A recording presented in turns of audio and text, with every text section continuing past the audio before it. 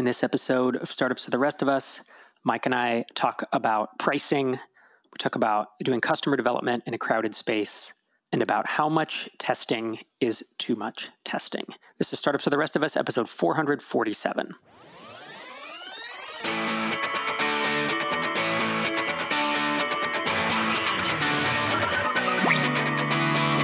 Welcome to Startups to the Rest of Us, the podcast that helps developers, designers, and entrepreneurs be awesome at building, launching, and growing software products. Whether you've built your first product or you're just thinking about it. I'm Rob. And I'm Mike. And we're here to share our experiences to help you avoid the same mistakes we made. So where this week, man? Well, you remember how there was a couple of weeks ago where I had mentioned that there was this ongoing Google app authentication approval process I was going through?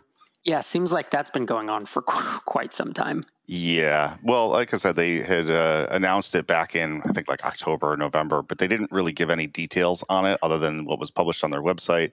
And they were slowly adding to it. And then earlier this year, they started ramping up requests for information and all these additional things. And I got an email the other day saying that they were basically going to, start yanking access. And I've actually been going back and forth with a couple of people inside of Google who reached out. I just want to say thanks to those listeners who do work at Google and have been listening. But they forwarded over a couple of my emails and started pushing through some things. And hopefully things are moving a little bit faster. But I did just get an email this morning saying, okay, now you have to go through this security review.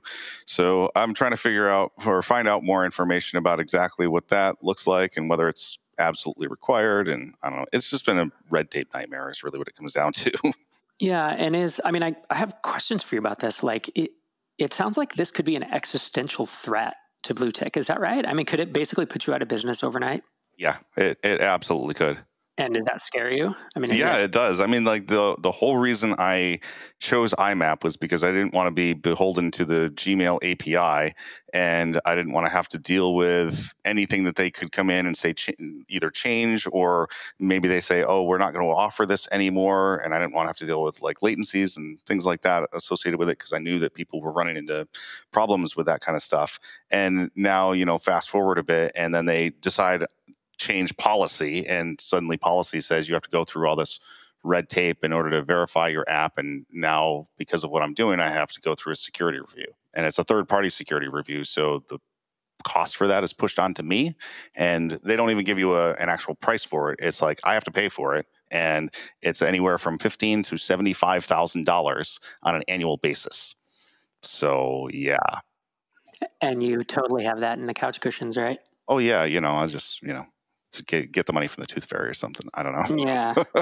So it's an existential threat, and you genuinely don't know what's going to happen, right? I mean, they could literally yank access in 2 days and just say you didn't comply or whatever. Is that accurate? I don't think that it's going to be. Well, I mean, I wouldn't think that it's 2 days. I suppose they could, but I think I did get an email like, I don't know, a couple of weeks ago saying that they were going to extend the timeline to, I think, June 15th. So I don't know whether the security assessment needs to be done by the 15th or there was something else in there that said if you've had it done before, I think, January 19th, then you have to have it done by the December 15th or 19th or something like that. So I don't know whether there's this like 6-month time frame. If it's been done in the past 6 months, you're fine. But before that, you have to have a new one done. I don't really know. Like they're not forthcoming with direct information when you ask them questions, and it's just slow responses. Is this anywhere? I mean, have you gone online to forums? Other people have to be experiencing this, right? Mm-hmm. And have you gone onto forums and looked? And does anyone have clarity on this? Or do we know, who do we know who has an app, like Superhuman as an example? Now, we don't know the founders of that, but who has an app like that also relies on Google or Gmail specifically that you can connect with and ask if they have any clarity on it? Because this does feel like something where the wisdom of more, it needs more than one person, because it sounds like you're not getting the answers. And if we cobble together 3 or 4 founders who've had experience with this, that maybe you could get some kind of clarity. Yeah, I don't know. I mean, I can certainly go and look for those. I mean, I've been following. There's it's not a blog, but it's I guess it is a set of blog posts from a couple of different people. Context.io was one that I was looking at, and they have this blog article that they talked about where they're basically shutting down the whole thing because they can't meet the requirements, and they're like, yeah, we're just done. And then there's another one I've been following. I forget the name of it. I've got it bookmarked. But they've been documenting the whole process of what they've asked, what they've gone through, what the responses were, what they said. And they got all the way to the point where they had to have a security assessment done. And they said that out of respect for that company, they're not posting how much it costs. But I was going to drop them an email today. And that's a recent post that they put out there.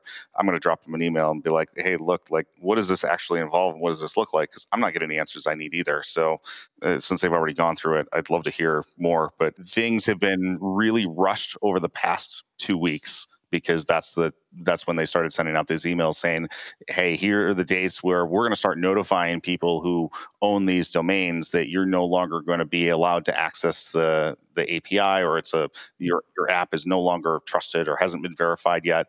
And it's like over the course of the next 4 weeks or so, 3 to 4 weeks, like, they say that they're going to yank everything if you don't meet the requirements. But I just got an email this morning saying, hey, you've gone through this final verification.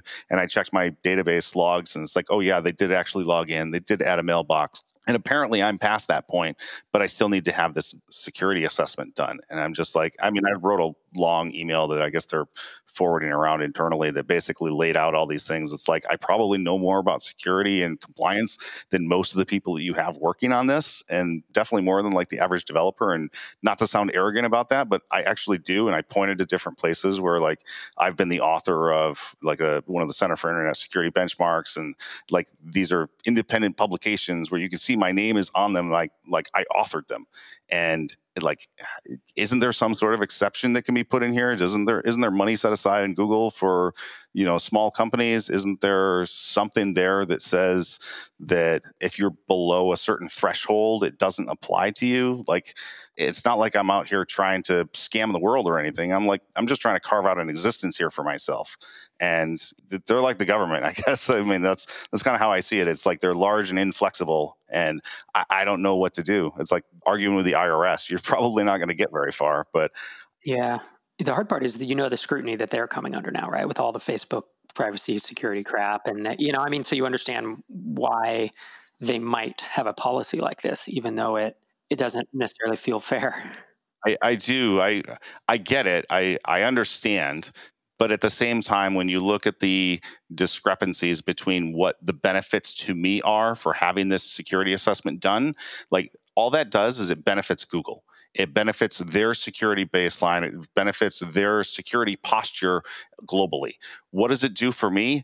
Zero. It does absolutely nothing. It doesn't get me more customers. It doesn't add to my marketing footprint. I don't even get really like listed anywhere where it's going to get, like a large amount of traffic or anything like that. Like, I get virtually nothing.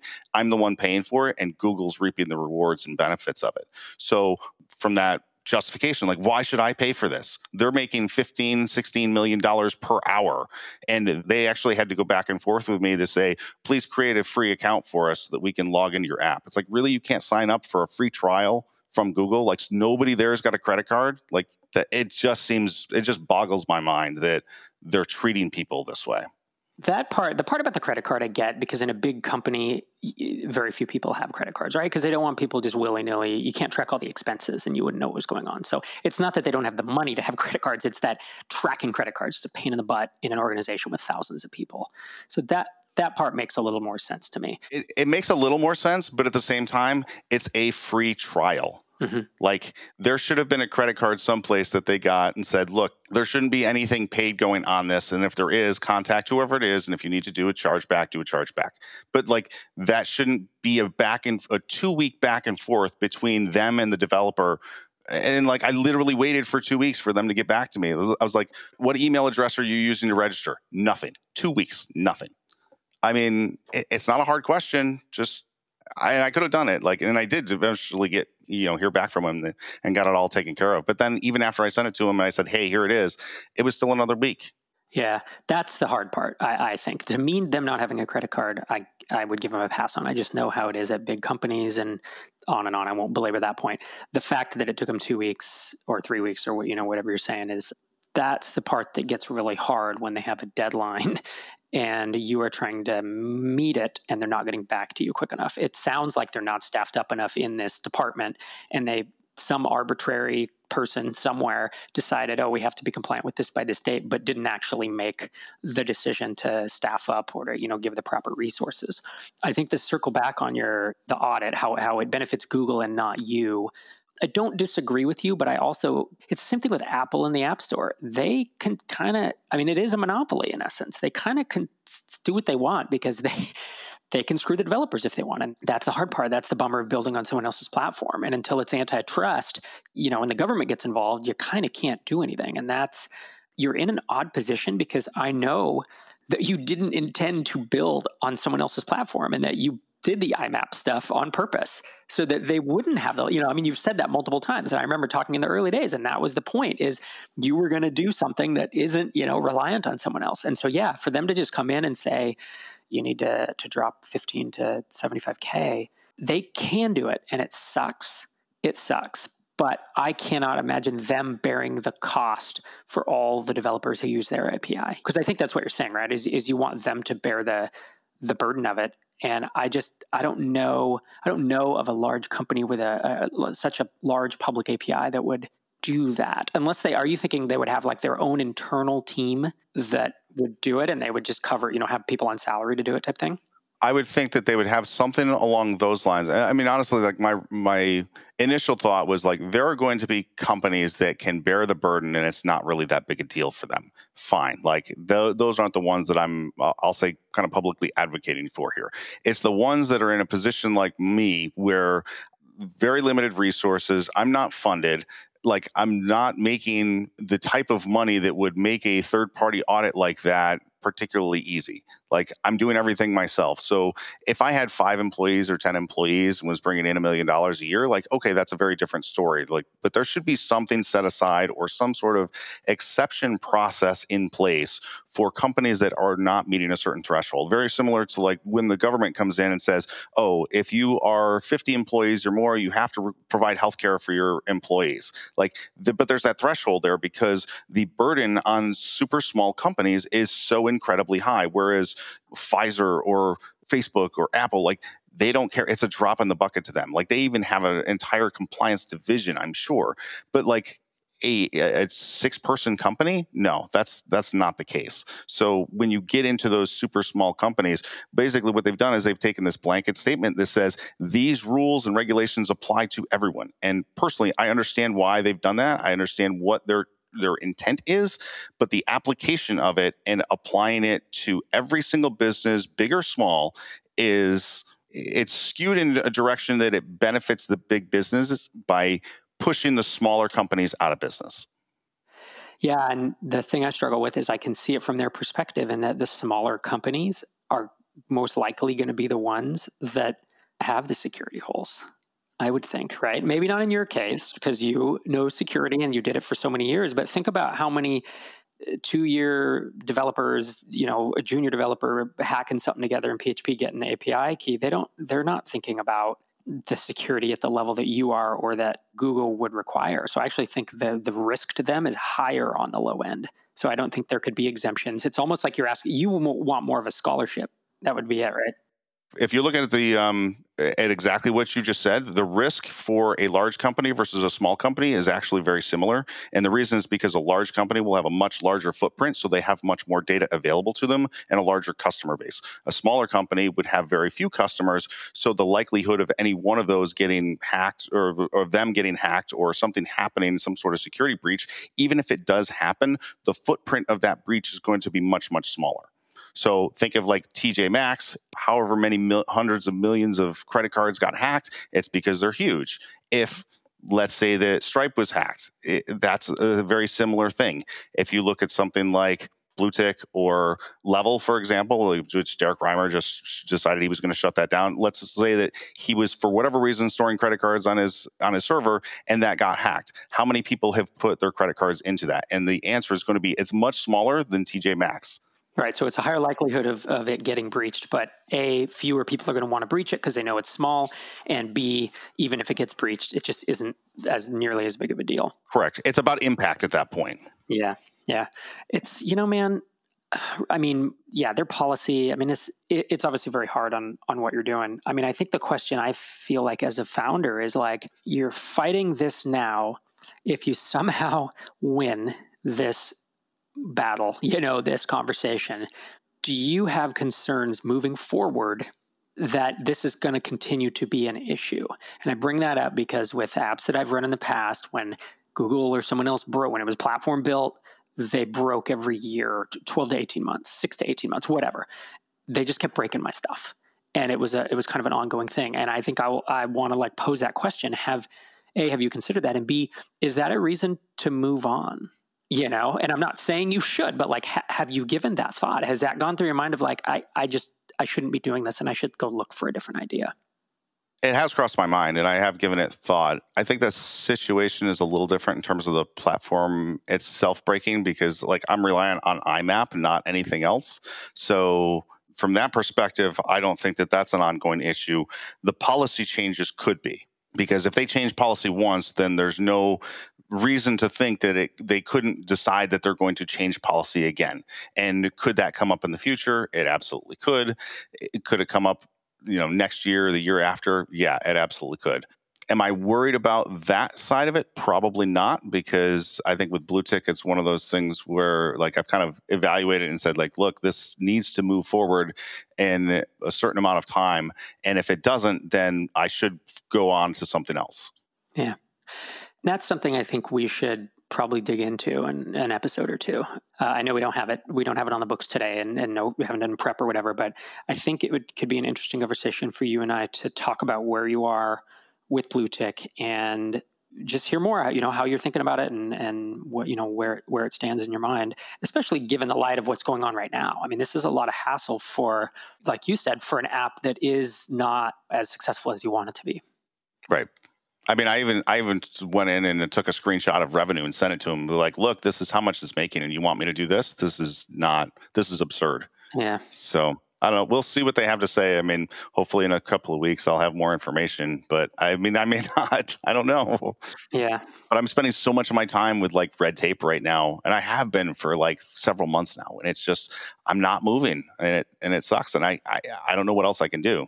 Is it taking up that much time? Because I know that I can imagine replying to emails, you screenshot, you make the argument, then you send the email, and then don't you have the rest of your day to then build features or market, I would say? Maybe you shouldn't be building features right now. Maybe it should be more marketing, but whatever, to do things that push the business forward. It's really distracting. Just thinking about having that in my brain, kind of bouncing around, it's really been distracting. It's a little bit hard to focus. You're saying you fire the email and then you're hung up on it for an hour or two and you're struggling to get work done. Is that the idea? Some of it's so in the past 2 days I've spent there were 2 different emails that I sent. Each of them took me an hour to put together. Yeah. So, and it just takes time to do that, which sucks. And I don't know, maybe I could be a lot less, I provide a lot less detail, and I don't know. It's yeah, it sounds like it's tough because when I hear that, I think, oh man, that is a waste of time. But if you don't put the thought into it and write a well-crafted email in this situation, it could be business ending. So where's the time best spent? I think but if you spend an hour to send an email, you still have the other 6 hours of your day or however, 7 hours of your day, depending on how much you work. Are you just then distracted for that time, or are you able to just let it go? Because that's where you got to get, right? If you want to move this forward, is to let it go and be I'm going to move forward until, you do have a timeline. It's 2 weeks, 3 weeks until for sure, I'm assuming. Sure. So this morning, I spent some time doing support stuff this morning, and then I spent an hour on one of those emails, and then I've got this call for an hour, and then I've got another call right after that for an hour, and that takes me to 1:00 in the afternoon, and my kids get home at 2:45, and I haven't even eaten lunch yet. So I'll hopefully start getting work done around 1:30. And I'll have an hour and a half to 2 hours before my kids get home. So, it's hard to get things done when that ends up being your schedule. Yeah. So I don't know. I don't have a good answer at the moment, but it's something I definitely need to think about offline. But we can discuss it next week or the week after or something. Yeah, let's do that, because I do think this is worthwhile digging into, and I don't want to derail this whole episode, but I think this is such an interesting topic because this is the real side of entrepreneurship, right? These are the hard things that we all go through that are scary and you often don't know what to do, and it's stressful, right? I mean, I have to imagine that then when work ends, your kids get home, you're probably stressed all evening, I would guess, unless you can let it go, and there's a lot of ways we can talk about this. So cool. Well, thanks for sharing that, man. I know that this is not easy stuff to talk about, but I think this real conversation is important. Well, I was moving on. I know, on a cheerier note, I have some updates, but I'm going to leave them till next episode because they're just not that time sensitive. It was some thinking I was doing. So let's dive into a listener question. We got a voicemail question about pricing. Hello, Rob and Mike. First of all, thank you for your podcast. You've definitely made many a car journey and things like mowing the lawn enjoyable. My question is yet another question about pricing, something that's been playing on my mind for a while. So while not trying to promote, I thought some background really helps these questions. Otherwise, it turns into a whole load of it depends. I run a successful SaaS called SnapShooter that runs DigitalOcean backups. However, the vendor lock-in and the fear of DigitalOcean releasing daily backups and making my life difficult is real. So I've been working on my next product, Automele, a SaaS for SaaS products that integrates payment gateway with your payment gateway, so you can do emails and other workflow integrations without any code, a bit like if Drip and Chumbusters had a love child. I've been struggling to work out pricing though. I want it to be in line with the value a customer receives, so I thought of a percentage of monthly recurring revenue, however settled on a hidden percentage scheme saying $9 per 1,000 MRR. However, talking to customers, the percentage model seems to strike fear into people with unexpected costs. So do you have a better suggestion before I roll with that, because it's just become a distraction? Thanks again, Simon. You can learn more about Automele at automele.com. Thank you. You have thoughts on this, Mike? Yeah, definitely. I've heard from other people who have apps that are kind of in this space, and they have kind of reiterated the same thing that you've discovered, which is people really hate having a percentage model of any kind because they want it to be predictable. And I think it's interesting to see them make that argument, because if you look at what you're doing for them, you're basically saving them money and preventing churn, and you don't get paid unless they receive more money. So the reality of the situation is they're going to make more money by using your service, but they're concerned about the fact that it's going to cost them more money, even though they're making more money by using your service. And for whatever reason, they have it in their heads that it's going to, like, the costs fluctuate per month and they're not sure if they can afford it. And this is a huge hang up for them. And I've heard it time and time again. What I would do is I would actually go and look at some of the competitors and don't try to reinvent the wheel. Look at what they've done for pricing models and how they are putting things together and how they're presenting them to customers. And don't lean towards this model where people are going to hate your pricing. Find out what other people have done, kind of copy what they've done, and then, show how your solution differs from theirs. Don't differentiate on your pricing model, because that's going to actually make your job of presenting it to customers a lot more challenging, because they're not going to understand it. They're going to look at all your competitors and say, well, they have this pricing model and that one, and this thing that you've come up with is completely not insane or ridiculous, but it's just very, very different. And they're going to have a hard time processing it, and they're going to mentally cross you off their list because they don't understand your pricing model. Yep. I have tried to innovate with pricing models before, and I have seen founders do it, and it's very hard to do. It's kind of like saying, I want to invent a new category. And it's like, that sounds like a great idea. Call your app it's an integration email blah platform or something. And people are like, so what is that? So how are you different from MailChimp then? How are you different from Zapier then? And those are the questions you get. People want to categorize it in their mind. And pricing is similar. I think your advice is dead on. And the way I would approach it too is to at least look around at what other players who have similar models, how they're approaching it. And there are the ones that reduce churn, but then there's also ones that help abandon carts. And there's a whole gamut of things that kind of make people money directly using email. And personally, I would pull out my Moleskine notebook, and I would just go around and do a big survey, boom, boom, boom, write it all down, and look at how that pricing is structured and kind of start from there. What you may find is that everyone does it based on percentage as well, and you've just hit a few customers who don't like it, and that's fine. Your sample size is really small, and that makes it hard so far. So I would as you said, Mike, I would start there. And then the more people you talk to, the more data points you'll get. And at a certain point, you will know, boy, if you've talked to 20 people and 19 have had a problem with it, well, then it's a real problem. But if you talk to 20 people and it was the first 2 or 3 who said it, then it's a little more clear cut. So I hope that was helpful, Simon. Thanks for sending your voicemail in. As always, voicemails go to the top of the question queue. Our next question is from Martin at quoshift.com. He says, "Hey, Rob and Mike, my name is Martin. I'm from Australia. I'm looking to start a new SaaS business in a fairly mature space. There are about 3 competitors in the $10 to $100 million range in annual revenue that I would eventually like to compete with. I've compiled a large list of current users of those solutions. I'm going to go ahead and reach out to schedule some interviews. My platform will be easier to use while providing an objectively better technical solution than other companies. Easier to use, objectively better. What are the top 3 questions you would be asking these users to see if they would be interested in switching to my product? By the same token, how could I get people to pre-sign up to my solution?" What do you think? I think I would start by asking them, what is the single thing you hate the most about what they're using now?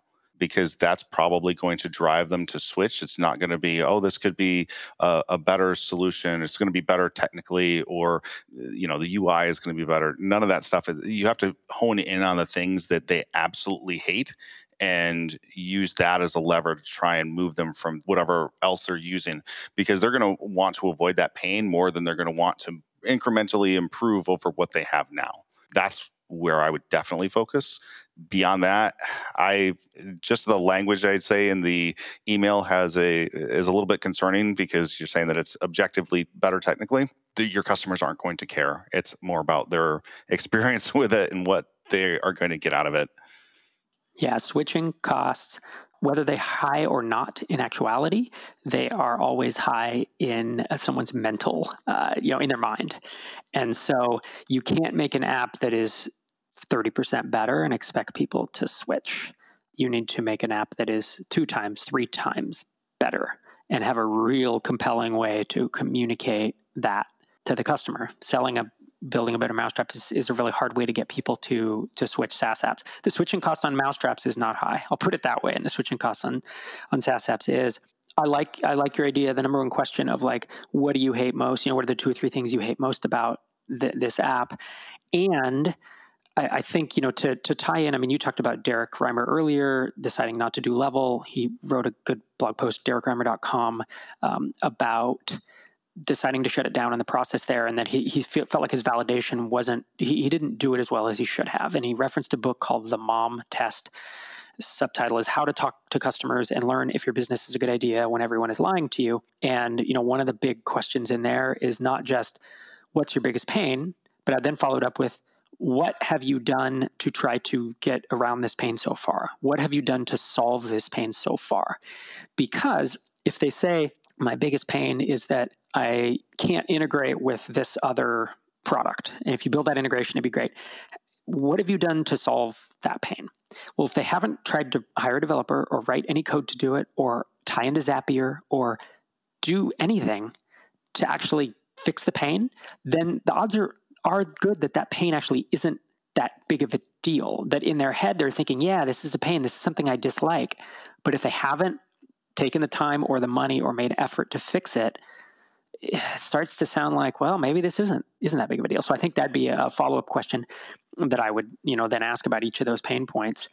And I would, go read the Mom Test, of course, to even, help further, because there's a whole bunch of questions in that book. And one other thing I would consider asking is, I'm interested, because from a customer development standpoint, you want to find out kind of what to build and the early things to build. I would be curious to ask, how long have you been using this product? How hard would it be to switch? And have you considered switching in the past?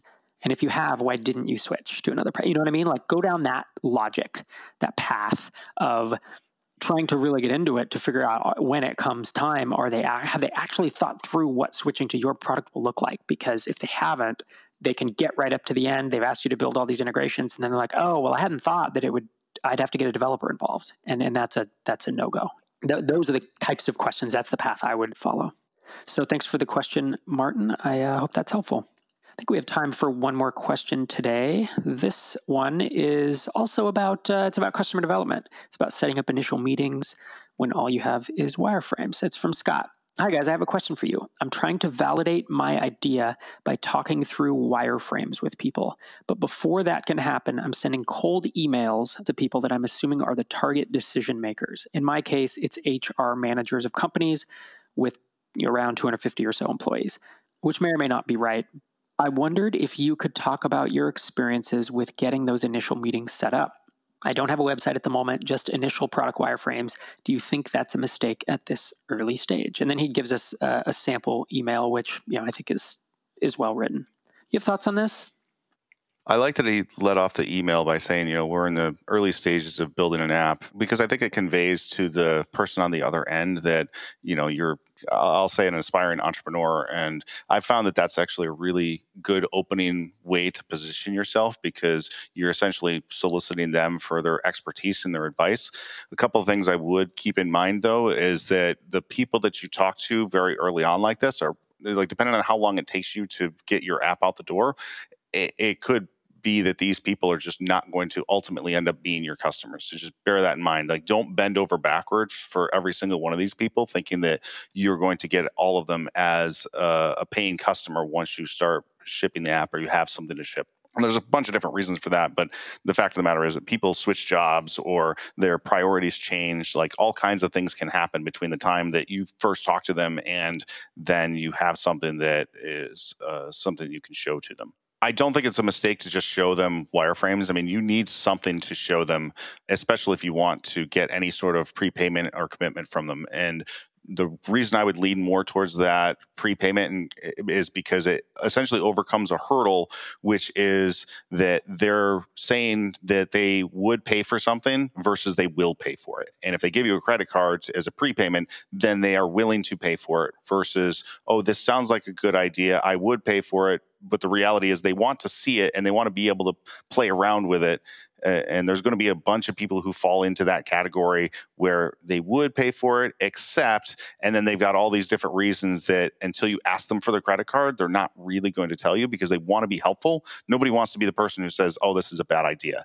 And if they're trying to give you advice, they're going to say those types of nice things. It's going to be what you want to hear, not necessarily what you need to hear. Yeah, the hard part here is if you're an HR manager of a company with 250 employees, you're not going to prepay for something like this. Prepayment is such a SMB thing. When you're talking to a single founder or a founder of a 5-person company, yeah, they'll totally give you $100 or whatever, put it on a credit card, whatever. But that type of thing is, it works very differently as you get to, the mid-market where they have these massive budgets and everything's tracked. You could feasibly do prepayment, but it's going to be like, all right, so would you pay us $5,000 or $10,000? And then you're going to need contracts. You're going to have to go through, procurement. I mean, that's what this process would be like at that point.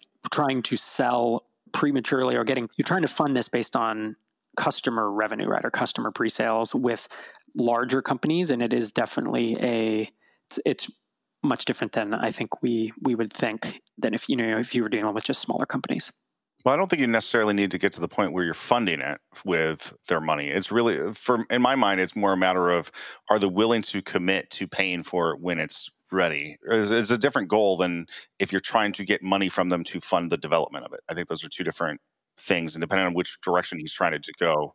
Yeah, and that's fair. So you don't have to fund it yourself. But getting folks at someone who runs HR at a 250-person company to give you their credit card number and say, yes, I'll give you a few $100s. I wouldn't do that. Like, I've worked at larger companies and I just know the politics and everything that goes on in there. And you're just so busy trying to push things forward that unless the solution is there in front of me, there are so many people marketing and trying to sell to these HR managers or to any manager at a company that it's like them giving you the time to even give you feedback and then them going out on a limb and giving you money with the thought that you might build something. I mean, if they don't know you, do they know that you're going to build good software? Do they trust, do they trust that you're going to deliver it ever? Like, it's a whole different ballgame, and you're not going to have a reputation like you might if, let's say, I went to our audience and was like, hey, I'm going to build something that is going to solve all your whatever problems.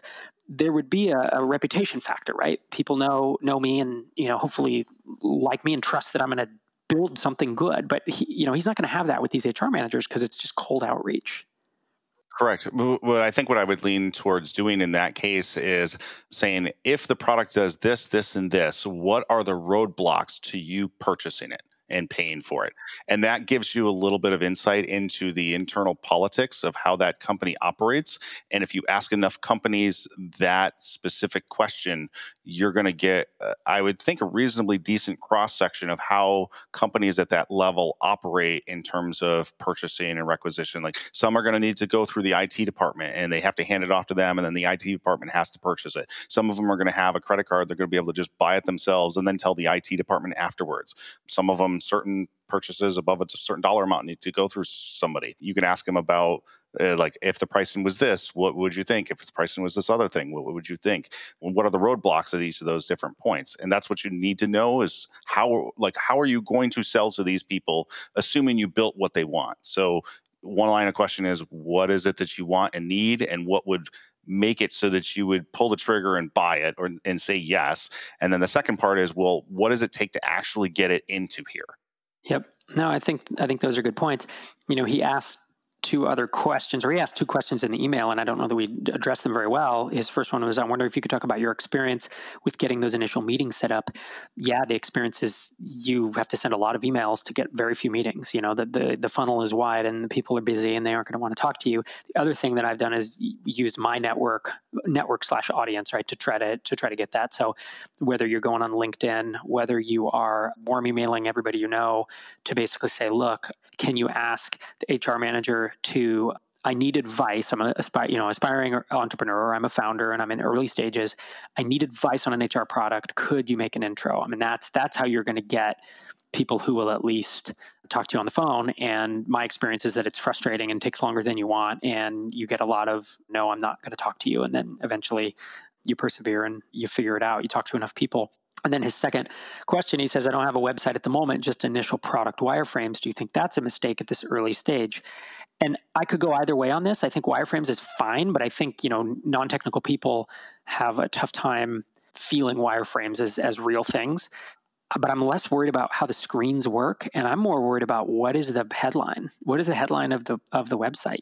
There's kind of this old marketing thought, and I think it's good. It's something that I've done from time to time, where you build the marketing page first, you build the landing page first, you go from there to then building the product. So by the time you get that headline in there and some bullets of what the copy is and what it does, and that's how we did it with Drip.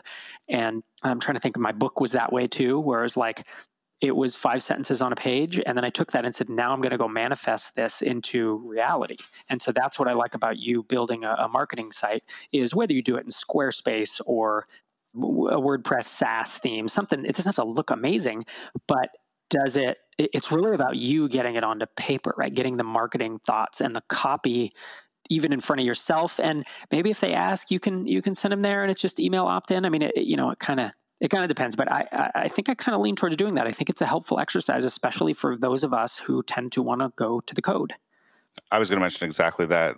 I don't think that having a website in and of itself is going to help you, but I think the process of putting together the website makes you seriously think about what it needs to say and how you're going to position it. And it helps you craft a better story when you're talking to people about the solution on a call and you're demonstrating those wireframes. And it just helps you position it better, so that if they look at your email and they say, well, let me just take a look at the website before I reply back to this. And that should tell them very quickly whether or not they want to even waste their time at all, or whether you're serious. And if you don't have a website at all, who knows? I mean, I feel like this is definitely more me than anything else. But if somebody sends me an email and says, hey, I'm thinking about this, and they've got literally nothing on their website at all, or they don't even have a website, it's really hard to take them seriously that they're even really going down this road. Yeah, I think that's a good point. So, yeah, I hope those thoughts are helpful, Scott. Well, thanks for the questions, everyone. If you have a question for us, you can call it into our voicemail number at 1-888-801-9690, or you can email it to us at questions@startupstherestovus.com. Our theme music is an excerpt from We're Out of Control by Moot, used under Creative Commons. Subscribe to us in iTunes by searching for Startups, and visit startupsforrestofus.com for a full transcript of each episode. Thanks for listening, and we'll see you next time.